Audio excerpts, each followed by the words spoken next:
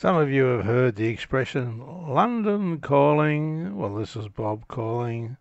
This is my life story.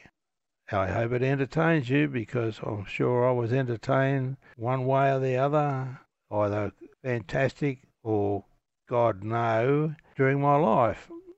And so here goes. Well, my son Russell joined the Boy Scouts, and the Boy Scouts like to go camping.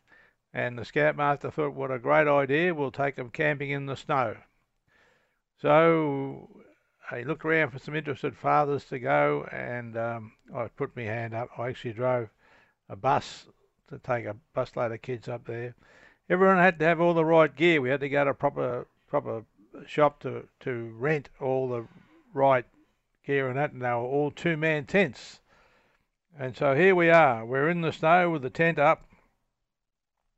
Come bedtime, and Russell and I crawled into our prospective bedding. We're as warm as toast.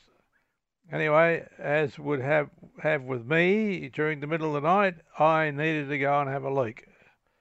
So I just got up, crawled to the end of the tent on my knees, and I presumed to urinate in the snow. Russell woke up and said, "What are you doing, Dad?" I said, "I'm having a leak." He said, "I think I might have one myself." So he got up beside me and he had one.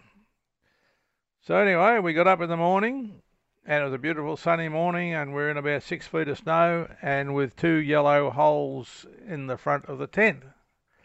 Along comes the assistant scoutmaster, looks down at the two yellow holes and says, "Did you two blokes have a leak here last night?" I said, "Yeah, we just got up on our knees, opened up the front of the tent, had a leak." He said, "Wish I'd thought of that." He said, "I got up with me jocks and run across the open country there till I got to the trees and had a leak." He said, and then run back to me tent.